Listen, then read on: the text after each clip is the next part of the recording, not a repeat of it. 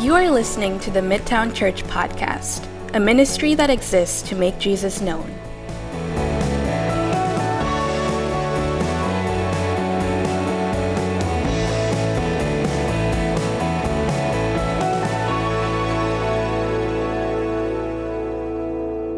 Nehemiah. We're ending the book of Nehemiah today. Nehemiah chapter 13, starting a 3-session Easter series next week on Palm Sunday, then Good Friday, then Easter Sunday, and then our 1 Peter series after that. But we're going to finish off this book. As you find Nehemiah 13, let me pray, then we'll start walking through it together. Father, thank you for your grace, your favor, just the sweetness of being able to participate, partner in the gospel with one another and with you by way of your Spirit working in us, by way of your word directing us. And I thank you for the good things that have gone on even over the last week or two here. And we do pray, looking forward ahead to the Easter season especially. We pray that this would be a sweet time of ministry, a time where we would see people who don't know you coming to know you. For those that do know you, growing in their knowledge of you. We pray for those getting baptized, that you would protect their hearts and minds in Christ Jesus. The enemy loves to attack and snatch good things away, and so I pray against the enemy. I pray against fear and doubt and discouragement that sometimes can happen, especially with those getting baptized as they get closer to the date. So I pray for them. We pray for them together. And now guide us as we finish off this study today. Guide us by way of your Spirit as we look at your word in Jesus' name. Amen. If Nehemiah, the book of Nehemiah, if Nehemiah was made into a movie, it would have ended in chapter 12.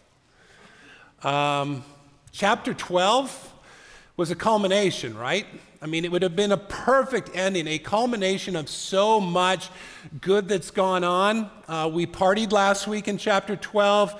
There was this great coming together, celebrating not only the rebuilding of the ruins that was Jerusalem, the walls and the home specifically, and then the temple before that, but more importantly and significantly, the rebuilding of a people, now in right relationship with God. That's where the movie should have ended. Chapter 12, the end, roll the credits.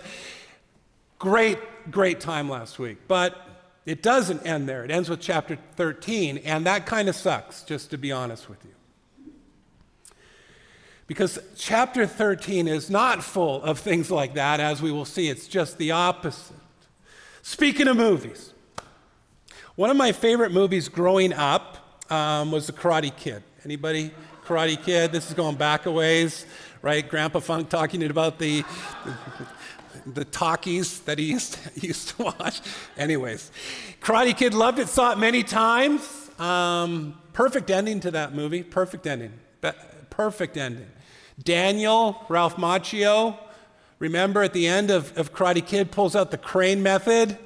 Remember the crane method that he learned from Mr. Miyagi, his sensei?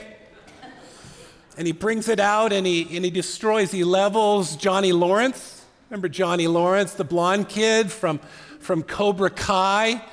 Levels him. That's the end of the movie with Elizabeth Shue, who played Allie in Karate Kid, whom I had a crush on all through college. I'm not alone, you know what I'm talking about.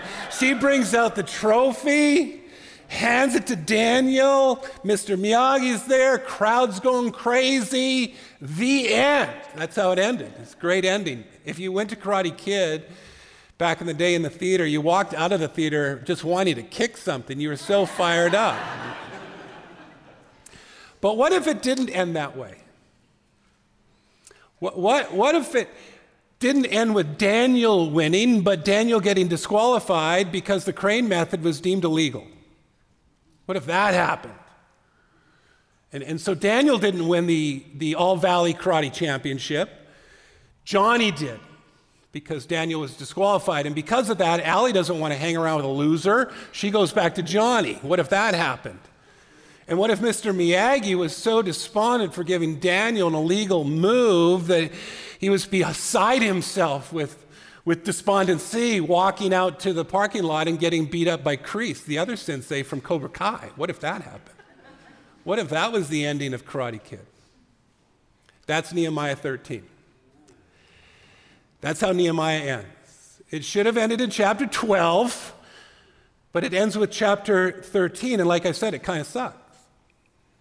Let's set the stage. Put your eyes down in verse 6 and the first part of verse 7. I am the only person, by the way, who has ever lived who has connected Nehemiah 13 with Karate Kid, just so you know. And so that's a win. That's a big win for me. Verse 6, we read, while all this was happening, we'll figure that out in a minute, what this happening was. While all this was happening, I was not in Jerusalem because I had returned to King Artaxerxes of Babylon in the 32nd year of his reign. It was only later that I asked the king for a leave of absence so I could return to Jerusalem. Let's just stop there. Let's do some math together. When doing the math, what we can figure out, if you go all the way back to chapter 1, now to chapter 13, is that Nehemiah had been in Jerusalem for 12 years, overseeing the rebuilding of the walls and the homes. In addition, he served as the governor of the region. However, that wasn't his main gig. His main gig was working for the king of Persia, King Artaxerxes, as a cupbearer. And back in chapter 1, he had asked for a leave of absence so he could go to Jerusalem and help with the rebuilding project, but he had promised to return to him, which is what happens between chapter 12 and 13. We don't know how long he's been gone for. We just know that he asked for a second chance to go back to Jerusalem to see how things were. So we don't know how long the period of time is between the two chapters. We just know that when he arrives, when he returns to Jerusalem, things aren't good. And what chapter 13 does is it records a handful of things that Nehemiah finds that have arisen in his absence. The first, if you like taking notes, is legalism. Let me read verses 1 to 3. At that time, the book of Moses was read publicly to the people. The command was found written in it that no Ammonite or Moabite, keep those two groups in mind, should ever enter the assembly of God, because they did not meet the Israelites with food and water. Instead, they hired Balaam against them to curse them. But our God turned the curse into a blessing. That's a reference to something that you can read about in Numbers 22 and following. I'll leave that to your own study. Verse 3, when they, that's the Israelites, heard the law, that law is recorded in Deuteronomy. I'll show you where, or let you know where, Deuteronomy 23, 3-5. The law that the Ammonite and the Moabite can't come into the household of God. When they heard that law, they separated all those of mixed descent from Israel. So what they had read from the book of the law, and remember, that's what they've been doing over the last month, right? At least previously to chapter 13, they've been spending time reading the book of the law of Moses. They had come across a text in Deuteronomy 23 that said that no Ammonite, no Moabite was allowed to enter the assembly of God. But the people decided to take it up a notch and exclude everyone from mixed descent from Israel. That was not commanded. And it was never God's intent. The people were to be a light to the nations, and foreigners who put their faith in Israel's God were grafted in to Israel. People like who? People like Ruth. Remember Ruth? Read the book of Ruth? Rahab, the prostitute who helped the spies. People like that. Ruth and Rahab. Remember who Ruth was? She was a Moabite, of all things. A Moabite who married a kinsman redeemer. His name was Boaz. They had a kid. His name was Obed. Obed had a kid. His name was Jesse. Jesse had a kid. His name was David, King David. through which that kingly line, the Messiah, would come. If you ever read the genealogy of Jesus recorded in Matthew 1, you will read the names Ruth and Rahab there. Two major problems with legalism. One, it seeks to make us more holy than God, usually focusing on things that we shouldn't do. Many Christians live their lives like this, totally focused on things they shouldn't do. So, for example, going forward to the time of Jesus, we have the command to keep the Sabbath. The Pharisees hear that, and they said, well, we have to make sure that we don't break the Sabbath, so they created 39 separate categories of what entailed work, with many subcategories under those 39 categories. Literally, there were thousands of rules connected to the Sabbath, down to details like how many steps you could take on the Sabbath, to how many letters you could write on the Sabbath. The problem is, when we become so concerned with what we can't do, we end up doing no good either, which was the case with the Pharisees, who had deemed it illegal to even heal on the Sabbath. Jesus changed that and essentially said to them, saying to us as well, it's always good to do good. The second problem with legalism is that it keeps us from people and keeps people from God, which, like this law in verse 3 of Nehemiah 13, would have kept people like Ruth and Rahab from God. I've had what I would call two mentors in ministry. My first mentor was a guy I met who was the camp director of the camp I was working at. I thought I was going to get into camp ministry as a vocation. He was a big part of my early life in ministry. And then my second was a pastor that I worked for when I started working in the church. Great man, learned so much from him. He has since passed. I only had to rebuke him one time. And my rebuke of this mentor of mine came when he told me that he had built a relationship with a non-Christian, good relationship. And one day, this person who he had built this relationship with wanted to meet with him and suggested that they meet at a casino nearby the church where my mentor worked, in a restaurant within the casino. Wanted to meet, just talk, catch up, had some questions for him. My mentor said he couldn't meet there for risk of being seen in the casino. I rebuked him. And I said to him that in the same way Jesus risked being defined as a glutton and a drunkard for the sake of the lost, he should have risked being defined and categorized as a gambler for the same reason. Legalism keeps us from people and people from God, which is never God's intent. That's the first thing that stands out, legalism. The second thing that stands out, and I'm borrowing this title, not the guts after it, but the title itself, is nepotism. Take a look at verses 4 to 9. Now, before this, the priest, Eliashib, had been put in charge of the storerooms of the house of our God. He was a relative of Tobiah and had prepared a large room for him where they had previously stored the grain offerings, the frankincense, the articles of the tenths of grain, new wine, and fresh oil prescribed for the Levite singers and gatekeepers, along with the contributions for the priests. Here's the verse we read already, while all this was happening, I was not in Jerusalem because I had returned to King Artaxerxes of Babylon in the 32nd year of his reign. It was only later that I asked the king for a leave of absence so I could return to Jerusalem. Then I discovered the evil that Eliashib had done on behalf of Tobiah by providing him a room in the courts of God's house. I was greatly displeased and threw all of Tobiah's household possessions out of the room. I ordered that the room be purified, and I had the articles of the house of God restored there, along with the grain offerings and frankincense. I also found out that because the portions for the Levites had not been given, each of the Levites, actually, let me stop there. I'm getting ahead of myself. So nepotism. So what's going on? Well, we have a priest. His name is Eliashib.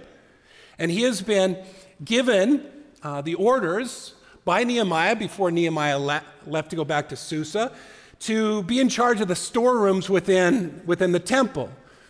Eliashib has a relative. His name's Tobiah. And he had given Tobiah a room in the house of God to crash in, to call home. Who's Tobiah?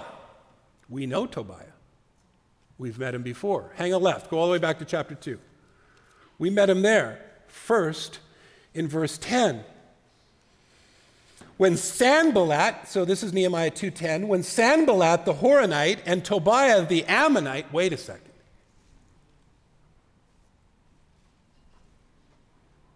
We've read about Ammon.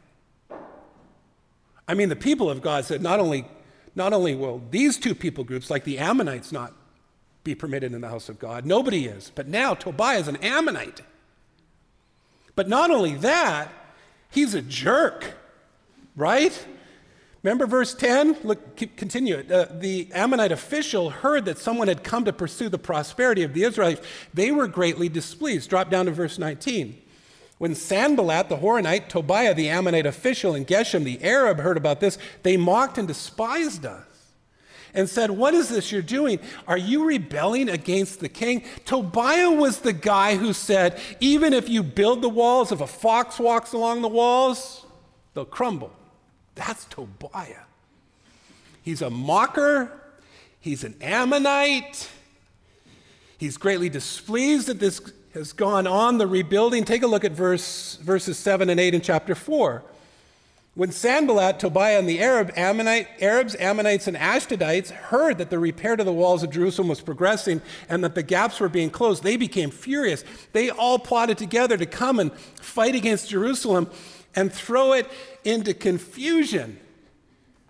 Chapter 13. But now, here he is, Eliashib, the priest of all people, in great hypocrisy, turning away the nations from the temple, is now saying to his relative Tobiah, the enemy, the mocker, the Ammonite, hey, stay here. What the heck? So it's understandable when Nehemiah finds out that he's beside himself, and I'm sure for a number of reasons.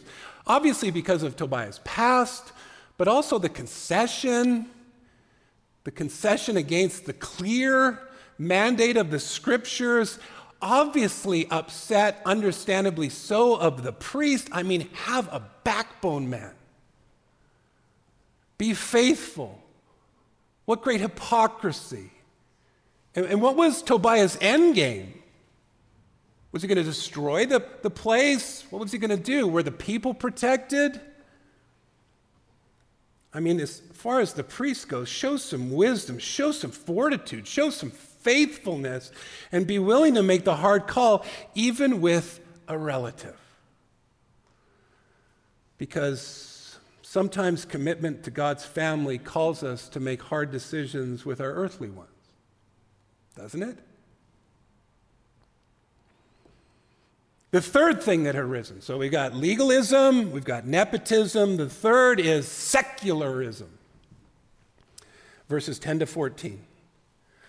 I also found out that because the portions for the Levites had not been given, each of the Levites and the singers performing the service had gone back to his own field. Therefore, I rebuked the officials, asking, why has the house of God been neglected? I gathered the Levites and singers together and stationed them at their posts. Then all Judah brought a tenth of the grain, new wine, and fresh oil into the storehouses. I appointed as treasurers over the storehouses the priest Shelemiah, the scribe Zadok, and Pedaiah of the Levites, with Hanan, son of Zachar, son of Mattaniah, to assist them because they were considered trustworthy. They were responsible for the distribution to their colleagues. Remember me for this, my God, and don't erase the deeds of faithful love I have done for the house of my God and for its services. Stop there. Back in chapter 10, that chapter of vows, they had vowed, this group, the nation of Israel, had vowed to not neglect the house of God. They had vowed that. We're not going to neglect the house of God. And last week in chapter 12, they donated. They made good on their word.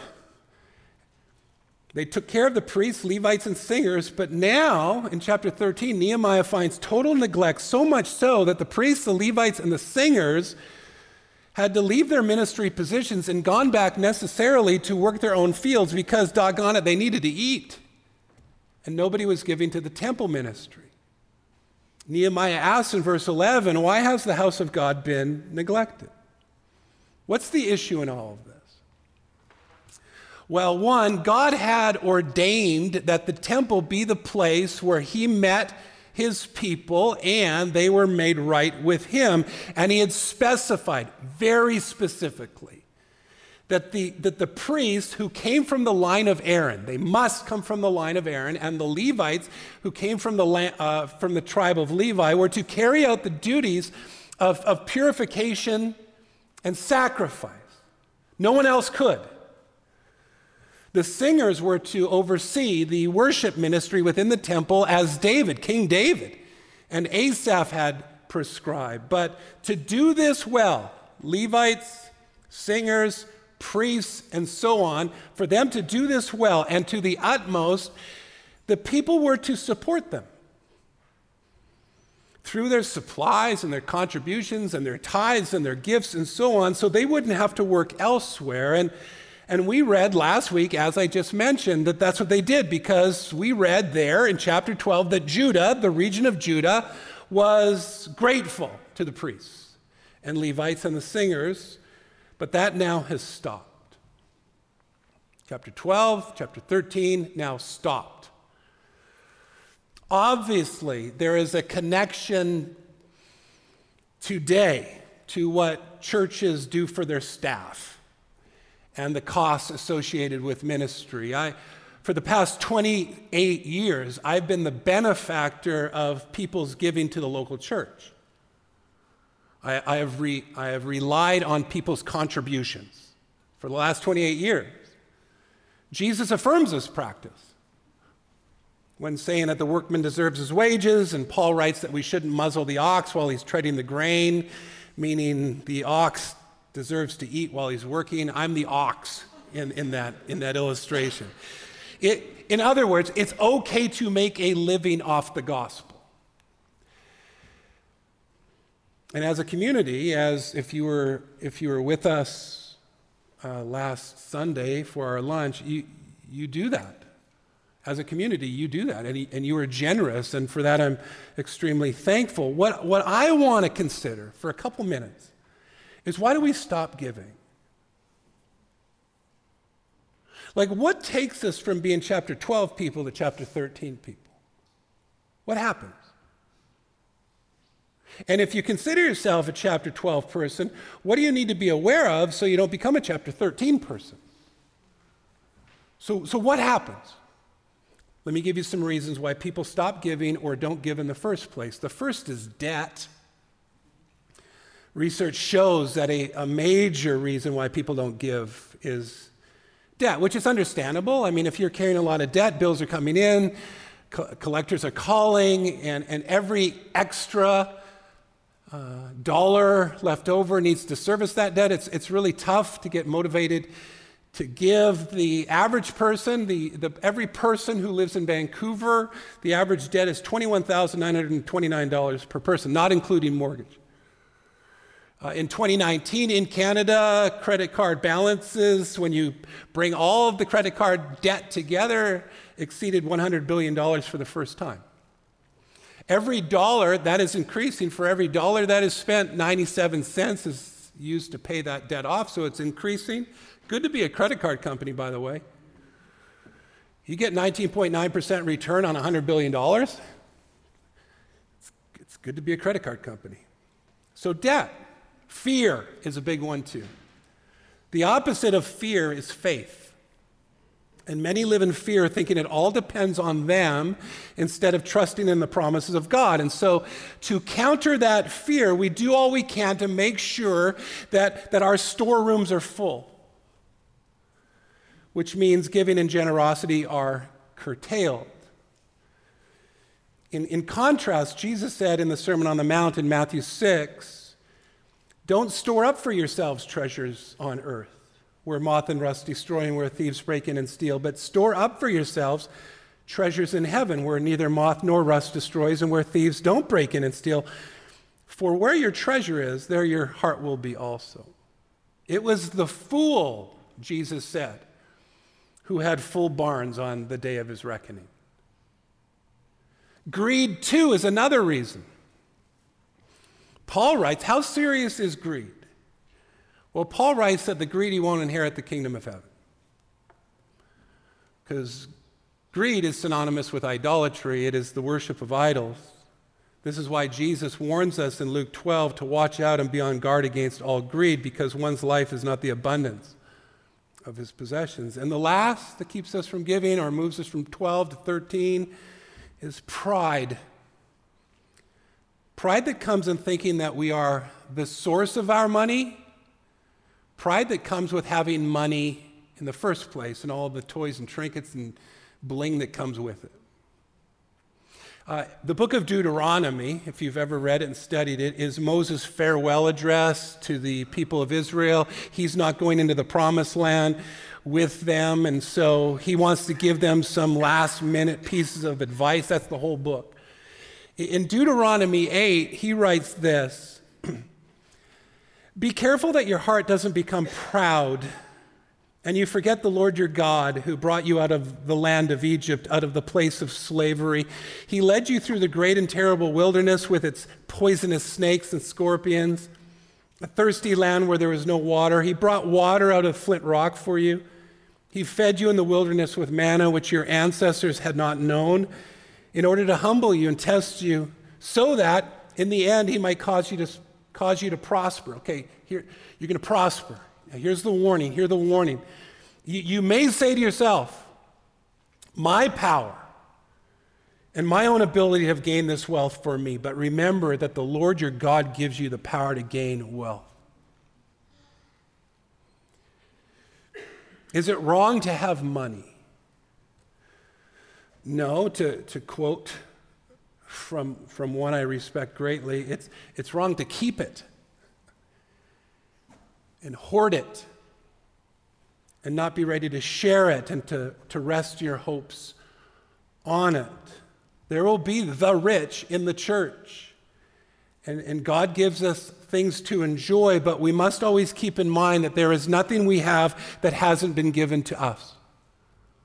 Paul asks rhetorically, what do you have that you have not been given? Why are you acting, he says to us, like it wasn't given to you? All we have comes by grace, and we need to be people of grace, which is why Paul calls giving a ministry of grace. I've said this a billion times in my life.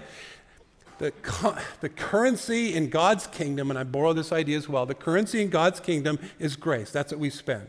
We receive grace, we give grace. Everything we have is grace. We are to be conduits of grace, go-betweens. That's why, again, Paul calls giving a ministry of grace. Why do I call this point secularism, though? Well, because the word secular comes from the Latin, means literally the world. And when our relationship with the world becomes most important, the ministry of the kingdom will lessen,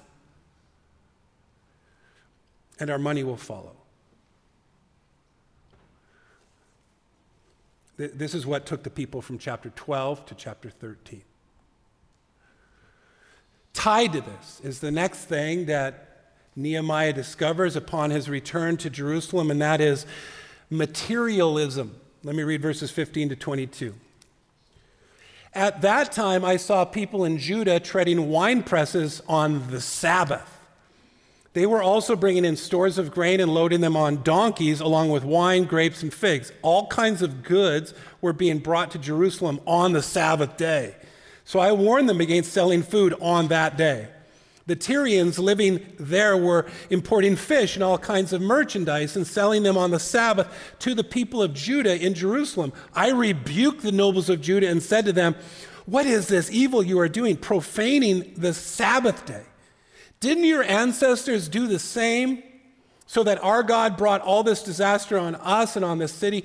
And now you are rekindling anger against Israel by profaning the Sabbath.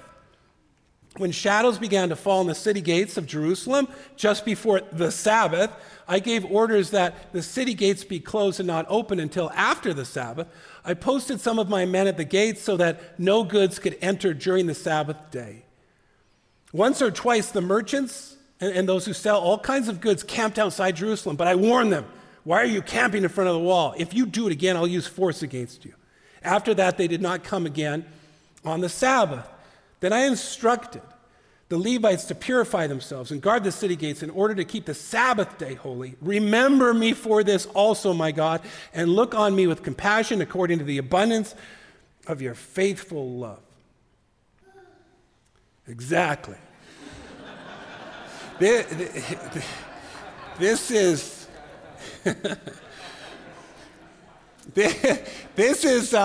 simply what we just read here. This is simply profit over purity. And we are called to the opposite. Practically speaking, what does this mean? Well, it's tax season.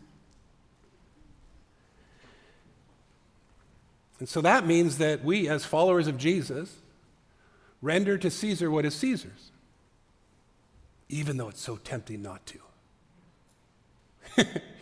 Right? Fudge a little bit here. It also means that when it comes to the marketplace, that we treat our clients and customers and staff and bosses like Jesus calls us to. It also means that we remember that the love of money is a root of all kinds of evil. And by craving it, some have wandered away from the faith and pierced themselves with many griefs. It was the deceitfulness of riches and the third soil that choked out the seed of the gospel in that parable of Jesus, of the soils and the seed. And it also means that unlike Nehemiah 13 and the people in it, we take a break. We take a day off. We rest. Work is good. Workaholism is not. God has called us to work. It's a good thing. But God has not called us to work like it all depends on us. What this also could mean is you don't take the promotion or the new job because of what it will mean to you or your relationships, familial, friendships, your relationship with Jesus most of all. Something to think about. Profit over purity, purity over profit. So we've had legalism, we've had nepotism, we've had materialism, secularism and materialism. We end with one more. Nehemiah, on his return, discovered King Solomonism. It's not a word unless you right-click it, add it to the dictionary. Now it is a word. Let me read the last part of chapter 13, starting at verse 23. In those days, I also saw Jews who had married women from Ashdod, Ammon, and Moab. Isn't that brutal? There they are again. Ammon and Moab.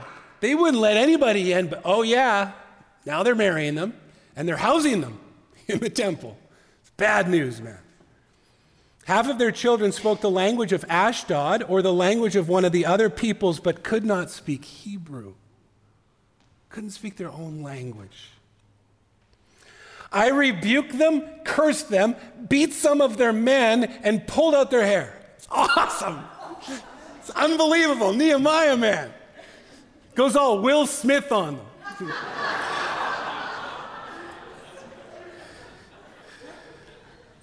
I forced them to take an oath before God and said, you must not give your daughters in marriage to their sons or take their daughters as wives for your sons or yourselves. Didn't King Solomon, there he is, of Israel sin in matters like this? There is not a king like him among many nations. He was loved by his God, and God made him king over all Israel. Yet foreign women drew him into sin. Why then should we hear about you doing all this terrible evil and acting unfaithfully against our God by marrying foreign women? Even one of the sons of Jehoiada, son of the high priest Eliashib, had become a son-in-law to Sanballat the Horonite. You getting the picture that Eliashib isn't much of a priest? Priest in name only. So I drove him away from me. Remember them, my God, for defiling the priesthood as well as the covenant of the priesthood and the Levites. So I purified them from everything foreign and assigned specific duties to each of the priests and Levites. I also arranged for the donation of wood at the appointed times and for the first fruits. Remember me, my God, with favor. We talked about this a couple Sundays ago, going all the way back to chapter 10, where they made the vow, we're not going to give our daughters to foreign men, we're not going to have our sons marry foreign women. Now this, chapter 13. This isn't ethnic cleansing, as we talked about. This isn't racial superiority. This is a call to spiritual purity. God had set aside a people for a purpose. Today, the issue isn't people marrying people from different nations and languages and ethnicities. That's beautiful. That's the beautiful mosaic that is the kingdom of God. Today, it's making sure people who love Jesus marry people who love Jesus, so as to do all you can to not be drawn away from Jesus. Because a major concession like that can lead to so many smaller ones. And before you know it, the testimony of Solomon is your testimony too. Drawn into sin, walking away from Jesus. But additionally, people who love Jesus should marry people who love Jesus so they can create a home where the language spoken is the shared language of faith in Jesus, so that their children won't speak an altogether different one. For few things are sadder than our kids not speaking the language of faith in Jesus, right?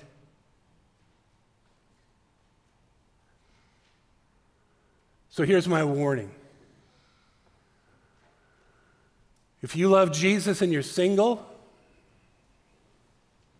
and don't marry someone who loves Jesus as well, I'll curse you and pull your hair out. Because I got a verse. Nehemiah, man. What is going on with that cowboy? And with that, Midtown, that's the book of Nehemiah, the end. It's crazy. It ends with legalism, nepotism, secularism, materialism, and King Solomonism. And it seems with Nehemiah feeling very sorry for himself. What a bad ending. Leaves you with a bad taste in your mouth. Even though, yes, Nehemiah came back and he did correct things. You can go, look, Norm, this is what was going on. He corrected it. But don't you get the sense it's only a matter of time? And if you've read the book of Malachi, you know it's true.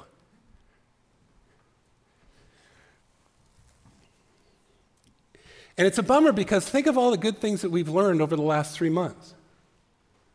That we should be people quick to pray like Nehemiah was. And planning is okay too. Nehemiah was a prayerful planner. We learned that. And we learned that we should be ready to go when God calls us to go, and that God's not hesitant calling us away from cushy things, jobs, to other parts of the city or perhaps to other parts of the world. But if we go, even though it's God's call, we learn that we should expect opposition. But we learn we fight that opposition and can fight that opposition. We learn that we fight it by prayer and by carrying the sword in our belts. Remember that? And we fight it together. We need each other. We're to stand together with one another. We can't fight alone. That's who we are. We need the community. Who else are we? We're diverse, but called to unity and partnership, all working together for the sake of the building and populating of the New Jerusalem. That's our mission. We also learn that we are to be people of the Word who read it and share it and explain it and do it and rejoice over it. by what we discover in it. And yes, there will be times of confession and repentance. There will be times of mourning, but not all the time. For we are to be a people who party well, celebrate well. Thanks should be often coming off our lips. We also learn that we are to be people of purity. We're to be people of generosity. We learned all of that over the last 3 months. But most of all, what we learned is what we learned about God, that He is faithful and sovereign and gracious and long-suffering and grants favor and success for His name and our good. We learned all of that over the last 12 chapters. Should have ended in chapter 12. But it ends with chapter 13. But you know what? I'm glad it does. For although this is the end of the book of Nehemiah, it's not the end of the story. As bad as this ends, it reminds us that Nehemiah isn't the crescendo of God's story. Jesus is. The cross is. The empty tomb is. A living Savior who now reigns at the right hand of the Father, supreme over all things. It also reminds us that there will be a never-ending battle on this side of heaven. The flesh opposing the Spirit, tempting us to return to what we only just repented and vowed never to do again. How was your week? Any repenting, vow taking, only to return?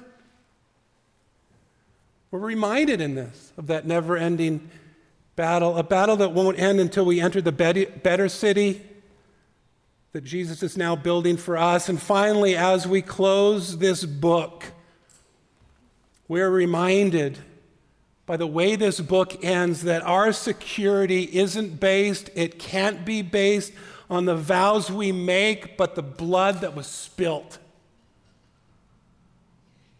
And our protection doesn't come by the walls we build, but by the Spirit who seals until the day of Christ Jesus. That's not how Nehemiah ends, but Midtown, that's how this book ends, and that's the best of all endings. Would you rise as we go into a time of response?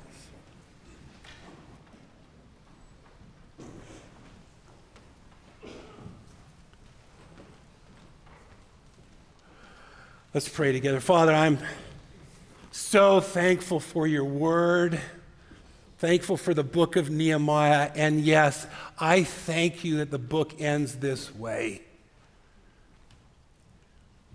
I thank you that it ends this way because it reminds us of what you accomplished through the sending of your Son, Jesus, who did what we can't do, weakened by the flesh as we are. And I thank you that we have been purchased, blood-bought, secure in you. And that the worst that this world can give is death, but for us, it leads to better by far. I thank you. I thank you for the protection of the Holy Spirit, the sealing, guaranteeing work of the Holy Spirit. We're so full of joy and thanks. And now as we come and remember what has been accomplished for us by way of Jesus through the meal that Jesus, your Son, ordained and has given to us, we want to do it with worship, our hearts full of worship. And I pray for those who have had hard weeks, maybe weeks where, they went quickly to chapter 13, even though they've made vows in the past and repented in the past. I pray that they would receive grace upon grace today. Knowing and believing that you don't respond to our weaknesses with anger, but with sympathy, and you don't break bruised reeds and snuff out smoldering wicks. So I pray they come back to you, be restored this morning, and strengthened to go back into the weeks ahead. And I pray for these things in Jesus, your great name. Amen.